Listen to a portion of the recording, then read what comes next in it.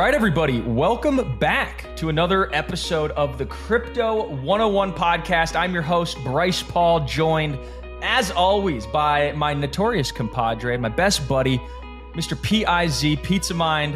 How you doing over there in the sunny state of Texas?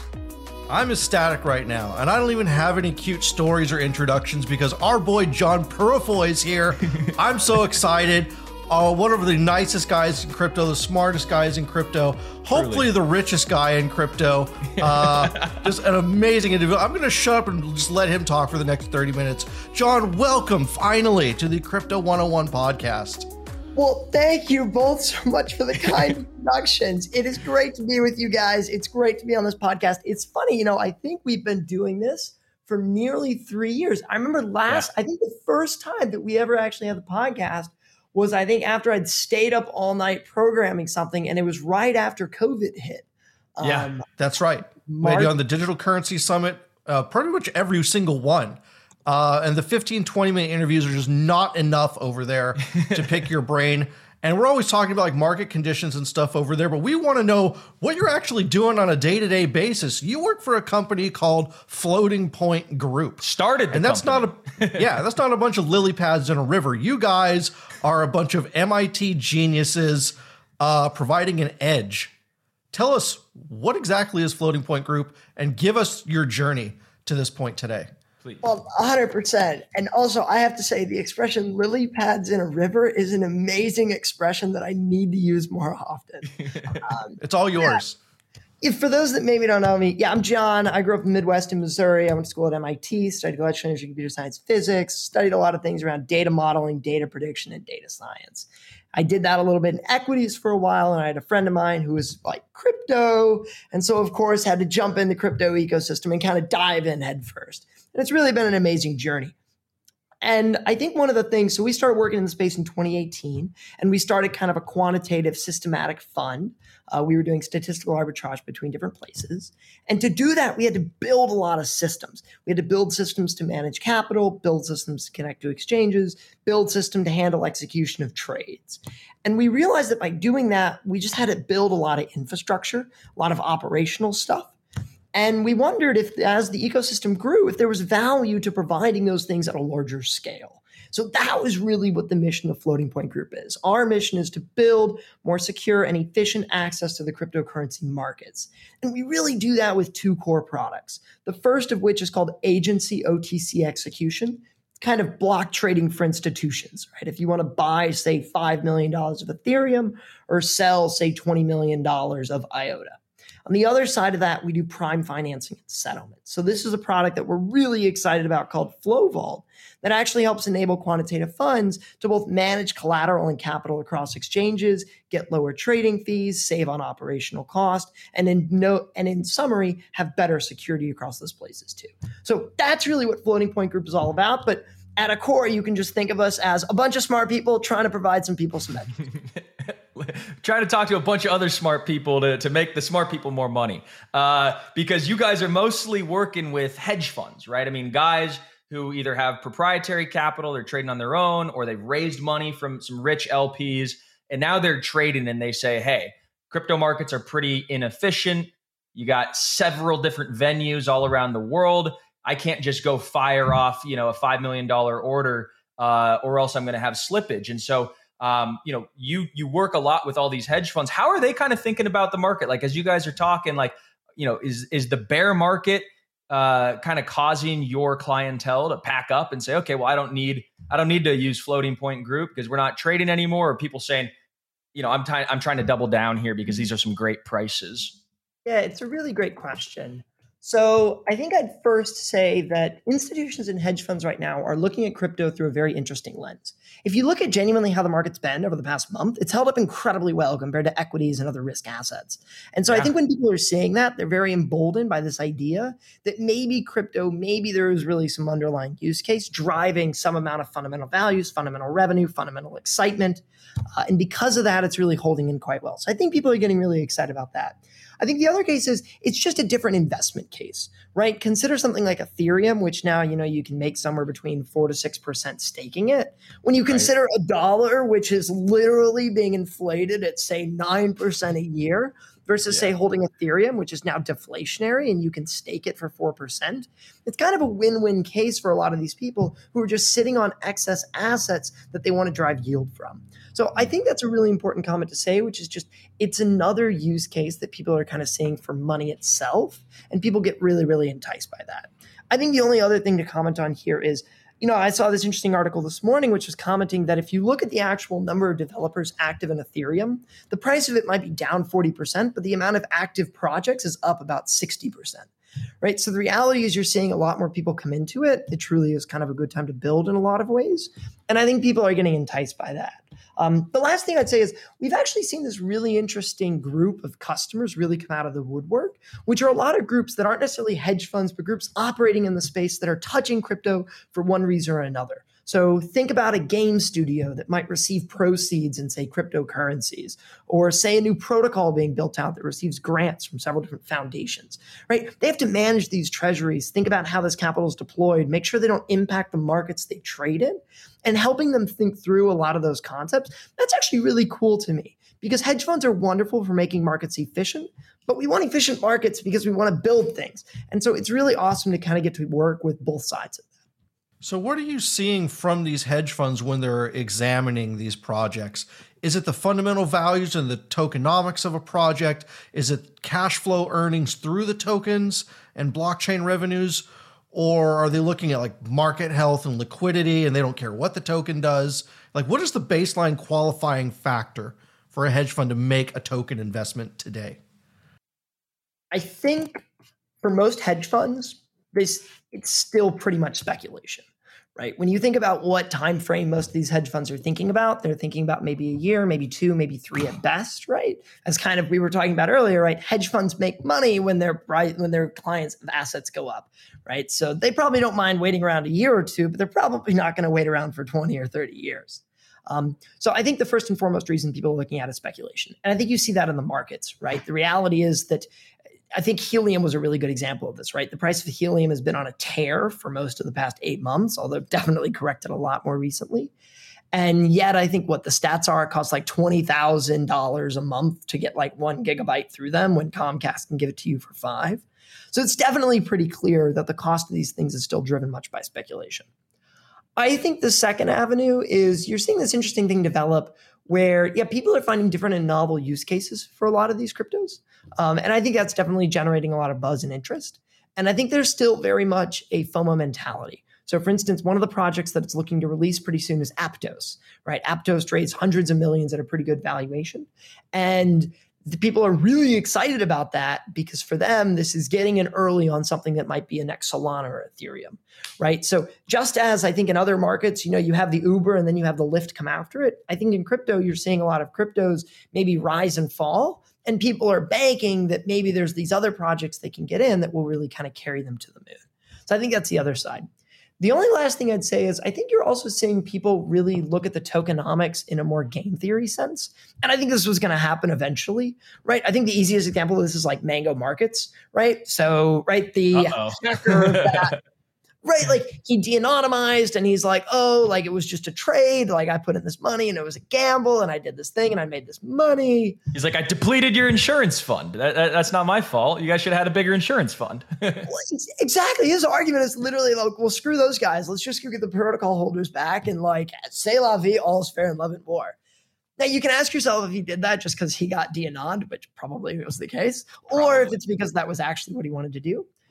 But I think the statement I'm saying here is I think people are really starting to look at some of the mathematical models behind this stuff and the impact of that and what result that's having on clients, right? And so this matters with like when token vestings are happening, how people are doing airdrops, what rate things are inflating at, right? People are really starting to think about these things as independent economies, and that's an interesting lens to view them through. Definitely. Yeah, and cryptos just vary so much in terms of like, liquidity, for instance, and like you mentioned, the inflation rates and the staking yield that so there's just so many factors to model. What do you guys provide to hedge fund clients? Are you guys, is it pretty, standard price and volume time series datas, or do you really kind of get into some nitty gritty, like granular market data? In terms of what data we give to clients, this really depends on what the client wants. We have some clients that are highly crypto native, right? They're quant funds, systematic funds, doing systematic arbitrage.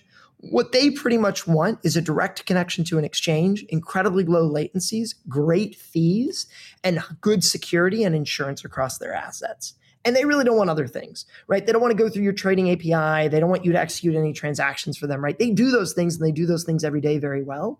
So they want to be able to focus on what they're corely good at. And I think that was something that we had to understand and appreciate, which is I think you come into crypto and you're like, wow, no one's got anything. So I'm going to build everything and I'm going to sell everything for $1 billion. And I think the reality is there's a lot of smart people in this space, right? And I think these smart people solve problems in really interesting ways. So to the question of what data we give people, it's kind of really based on client needs. If they're more crypto native, then we're going to probably give less data and just give them direct. If they're less crypto native, then it's about finding a way to communicate with people what important things are. Where are the cash flows they can expect from this?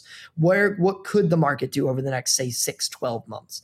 We're actually releasing an analysis that I actually just finished up really shortly, exactly diving into this topic because we're very interested by it. So I think it's really about giving funds the data that they want. And the only last thing I'd say is, to me, the earmark of communication, and it's funny, I think communication is like the most scalable skill ever. I think the best forms of communication can communicate across a variety of audiences, right? So I think it's about finding ways to not only give people the data, but understand and communicate what that data is for and what meaning it has. So that's maybe some of the data and various models that we're providing to clients. Being the human Bloomberg terminal that you are, what was it that made you want to focus on crypto and blockchain when you could literally do anything in the world?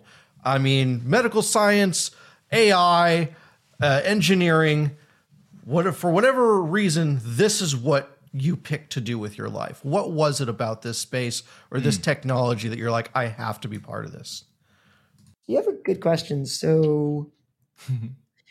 Yeah, when I was a kid, I was really fascinated by AI. I think I used to stay up nights in my room and I wrote a program that would try to write essays and things, hallucinate words. This was like before GPT-3 or whatever. And now I was just going to say that. Yeah. Now everyone's doing it, right?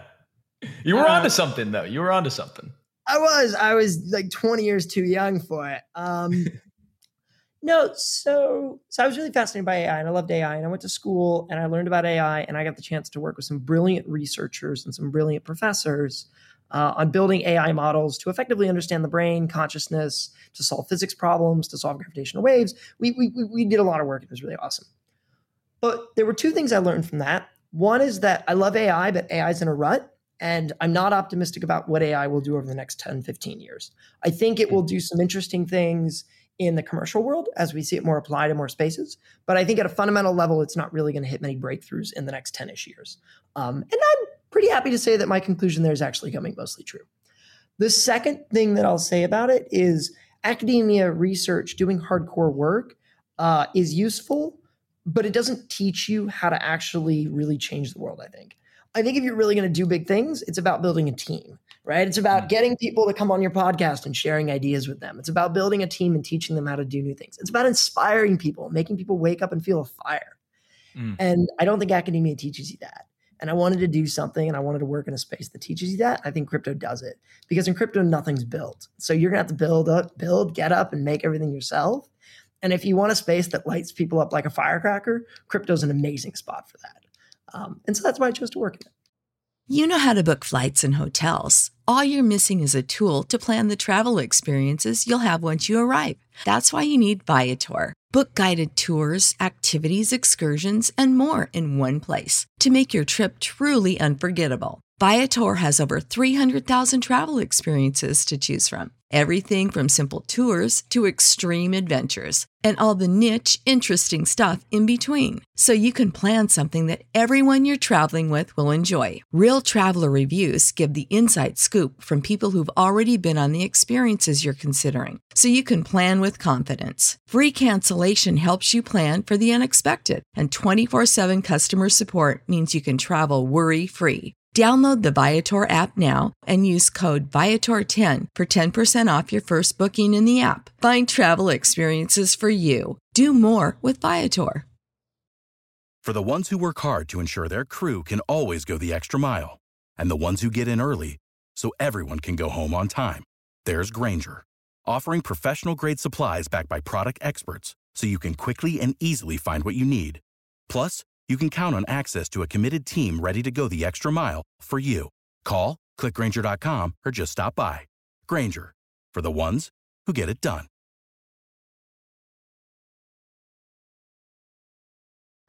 That's probably one of the best. We asked that question to a few people, and that's a great answer because it's so true. I mean, crypto's at the crossroads of so many different passions and industries, and I think you got a great mentality on that. However, I want to backtrack to your point about AI being quote unquote unremarkable, I think was the word. That's a hot take, and it's a contrarian take. I think a lot of people you hear kind of Elon Musk, oh, AI is going to change the world. Look, we could now have self-driving cars. AI is going to change the way we trade. Just, have a program do it for you. So where is the disconnect between the mainstream and then a guy who actually knows what he's talking about, like you? Well, no. So first off, self-driving cars, agreed. That's 100% going to happen with AI. I have no doubts over that. I think that's more of a regulatory issue than anything else, to be honest with you. So I'm not even convinced AI is relevant for it, right? Trading, that's 100% already AI, right? Renaissance solved that problem years ago.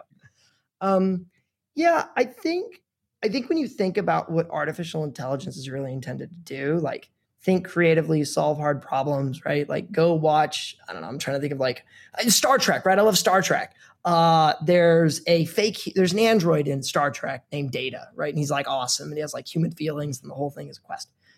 I think when you really ask yourself about some of the fundamental goals of what AI is about, which is really creating intelligence that operates differently than humans, possibly at superhuman speeds, is able to think creatively, is able to do things well.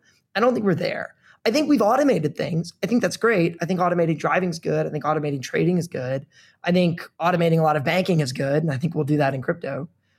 But I don't think we've really... Prescription products require completion of an online medication consultation with an independent healthcare provider through the LifeMD platform and are only available if prescribed. Subscription required. Individual results may vary. Additional restrictions apply at lifemd.com. Read all warnings before using GLP-1s. Side effects may include a risk of thyroid C-cell tumors. Do not use GLP-1s if you or your family have a history of thyroid cancer. If you've struggled for years to lose weight and have given up hope, did you know you can now access GLP-1 prescription medications through LifeMD? LifeMD is now offering eligible patients online access to GLP-1s, the breakthrough prescription medication that can help you lose body fat and weight. Listen to what people are saying. You just take your shot. It doesn't feel like you're on a diet. What I wasn't expecting it to do was to shut off the food noise. This was life-altering, and if I can do it, I feel like anybody can do it. And here's the best part. Your insurance may cover 100% of the cost of your medication. So go to TryLifeMD.com to have your eligibility checked right now. Get started today at TryLifeMD.com. That's TryLifeMD.com. What's the easiest choice you can make? Window instead of middle seat? Picking a vendor who sends a great gift basket? Outsourcing business tasks you hate? What about selling with Shopify?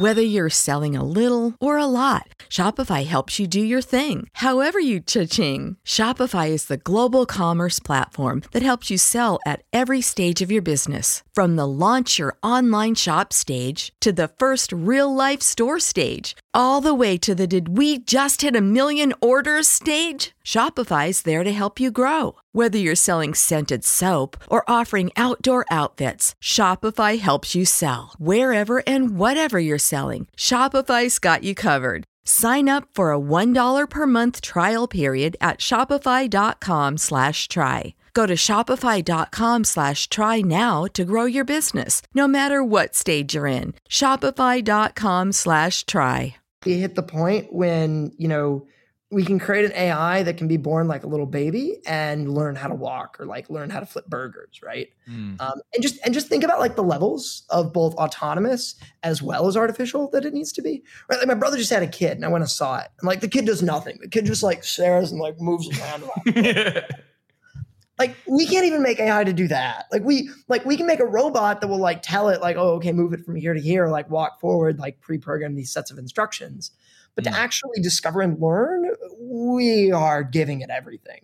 And I think that that's because, and maybe this is where I'll go into the why, not really the how. I think it's because neural networks are a really powerful tool, and we've definitely seen a lot of evolution of them.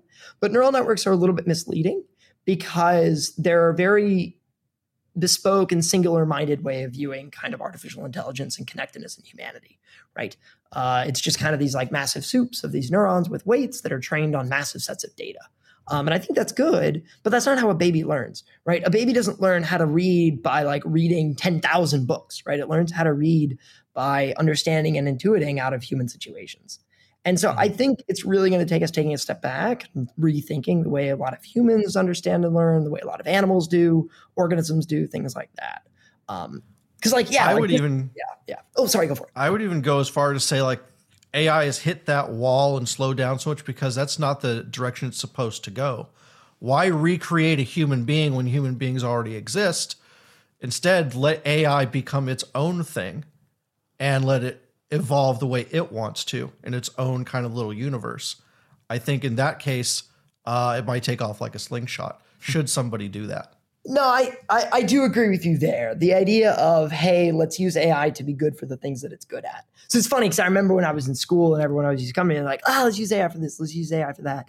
And I always had to like level set with people. I'm like, look, there are problems AI is great for, right? Like, like very easy examples. So we did surrogate modeling in physics, right? So say, for instance, you had like two black holes, right? That were like orbiting each other and they were producing some sort of gravitational waves, like gravitational disturbances, right? And you were located on Earth like 1,000,000 miles away, right? And you received this signal of like that gravitational totally.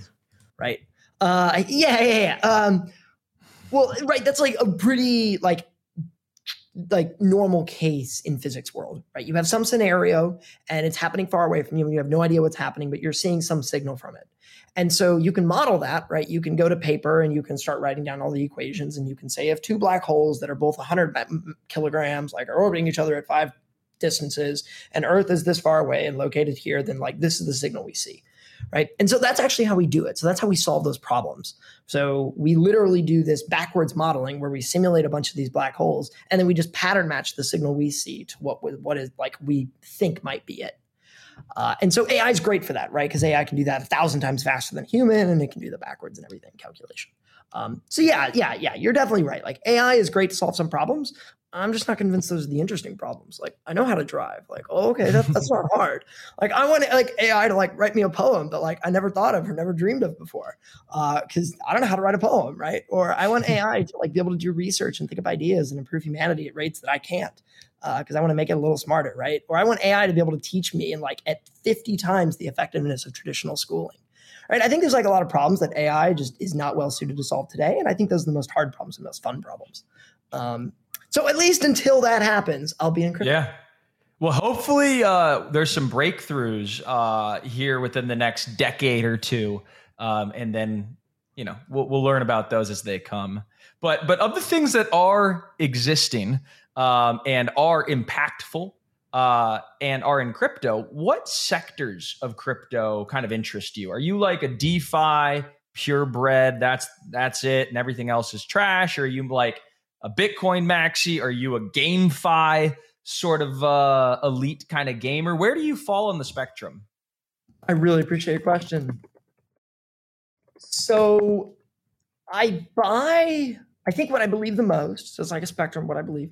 I believe the most that crypto will own the back end, right? Okay. I think all stocks will be tokenized. I think all houses will be NFTs. And I buy that all titles will also be NFTs. And when you send money from here to Zimbabwe, I do think that'll be done with a crypto. So I really buy the Web 2.5 thesis, right? If you ever like title insurance is an insane thing to me, right? The idea that when you buy a car, you have to pay like 1 or 2% of the value of the car because someone along that chain may have written down the wrong name as who owns the car. That's like a crazy concept to me. So I think it makes sense to NFT all that.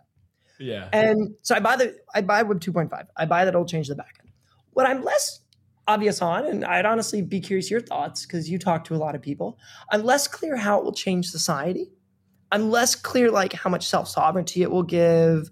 I'm less clear about how much it will like actually take away power from, say, centralized authorities or governments or things like that. So I buy the Web 2.5 thesis. I'm relatively bearish on Web 3. I think the reality is regulation is pretty much going to stamp out most of the societal innovation side of this stuff. and it's pretty much just going to make it a back office technology most people don't interact with. I think that all your Bitcoin wallets are going to be profiled by the government, and they're still going to know where every dollar you have is kept. I think Bitcoin's even worse than traditional means, because at least if I give you $20 right now, the government doesn't know it. And if I give you $20 in Bitcoin, they 100% will. And so to me, like, I'm very scared about the world it creates. I've started to become a little bit more optimistic on that. But yeah, anyways, so the parts of crypto that I really buy the Web 2.5 thesis. Fidelity has 50,000 people. The entirety of crypto market has less than 10,000. Like, we will destroy banks, no questions about it. In terms of how that changes society, I do not know. Hey, I'm going to Money 2020, and it's full of TradFi, payment processors, people that all work with fiat. What should I tell them about their industry? Have fun staying poor? What do I tell them? Yeah, you have a great question. You can say that was what money looked like in 2020. No kidding. I think a lot of those people might. I don't think those firms will collapse. I just think that they're going to end up using crypto on the back end of all of it, and I think their product teams are going to be way smaller. And I think there's going to be like a convergence of many of those firms, right? Like, there's an old story that FX trading back in the 90s, there was like 5,000 traders in the entirety of New York City. And now there's like 5,000 traders across the world that trade FX, right? The reality is these markets become electronified. And the reason why Web 2, or whatever you want to call it, the reason why email never took over PayPal was because we couldn't solve this digital currency problem. Now we solved it with Bitcoin. And so I think a lot of the companies that are using these legacy payment rails, I think they're in serious trouble. Because, put simply, like, there shouldn't be much market share going to those things. Like, if I send you $1, that really shouldn't cost me more than like 0.5 of 5 cents. And so that's at least how I see it. So yeah, you can tell them that's what money looked like in 2020. Yeah, it's interesting. That's the greatest answer.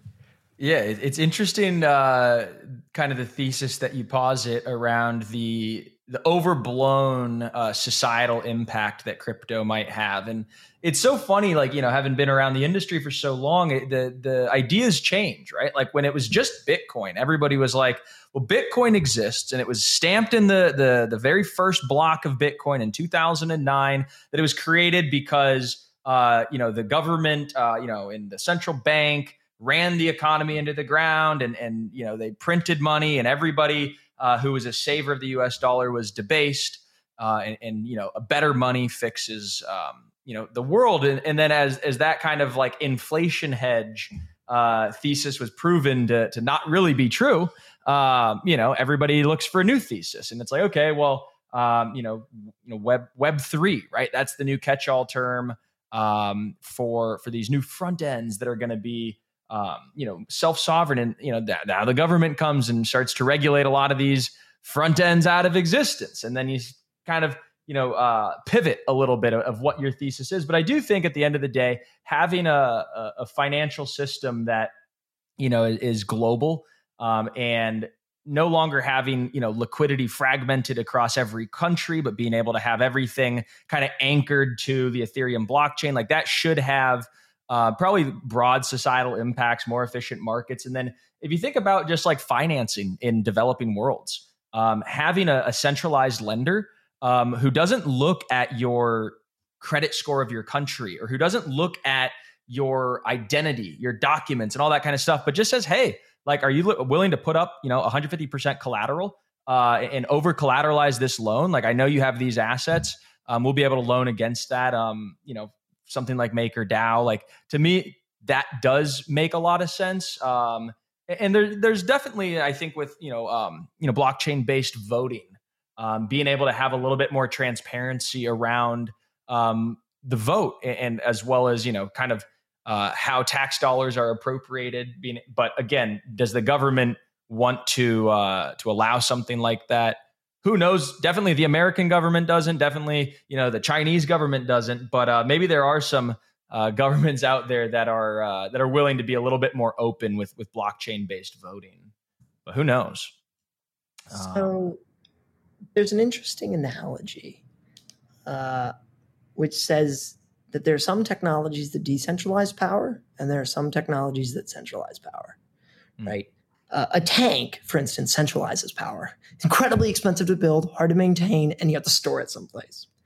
The AK-47 decentralizes power, right? Probably more revolutions have been fought around the world using the AK-47 small pistols and small ARs than anything else, right? But not that many revolutions are thrown with tanks because it's hard to get a tank.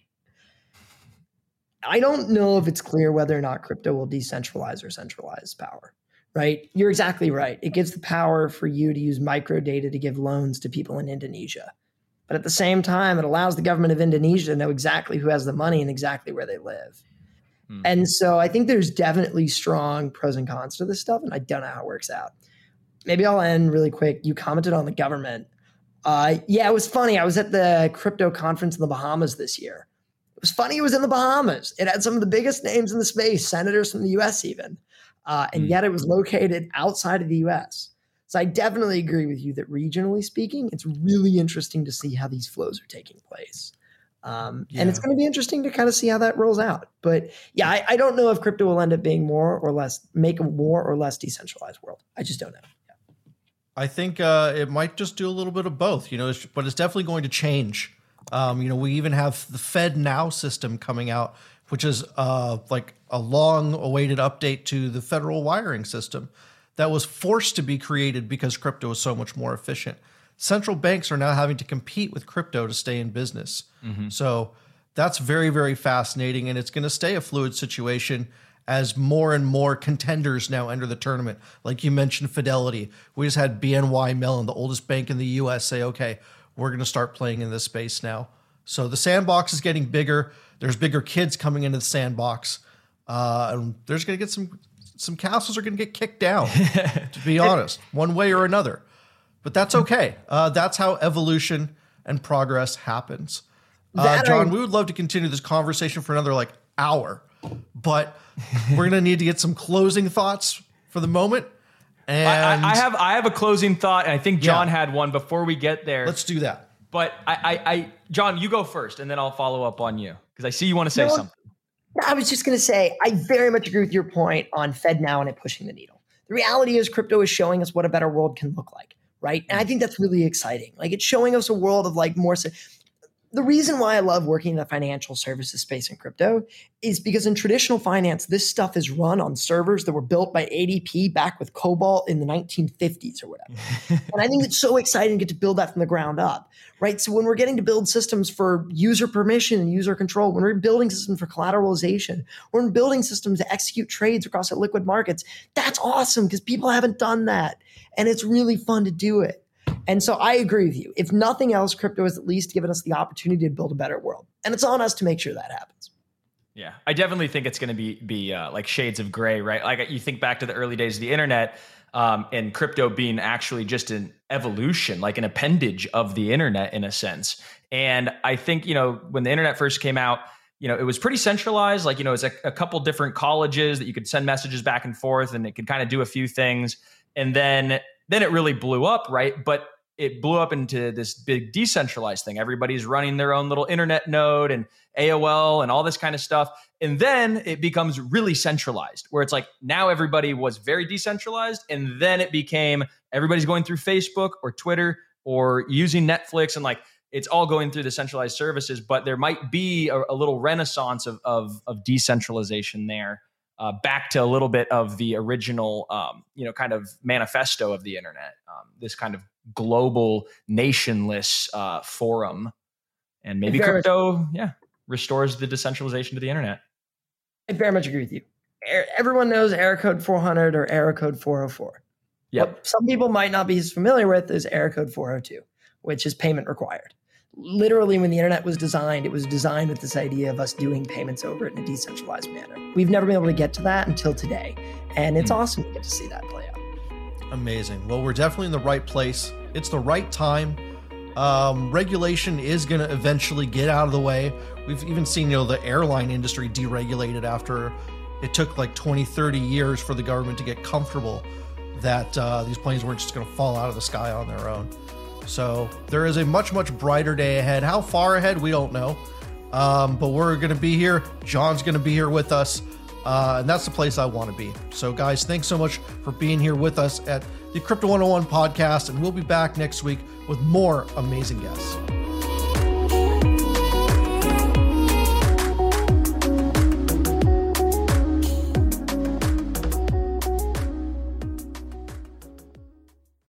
Without the ones like you, who work tirelessly to keep things running, everything would suddenly stop.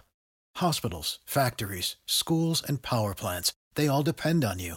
No matter the weather, emergency, or time of day, you're the ones who get it done. At Grainger, we're here for you with professional-grade industrial supplies. Count on real-time product availability and fast delivery. Call, click Grainger.com, or just stop by. Grainger, for the ones who get it done.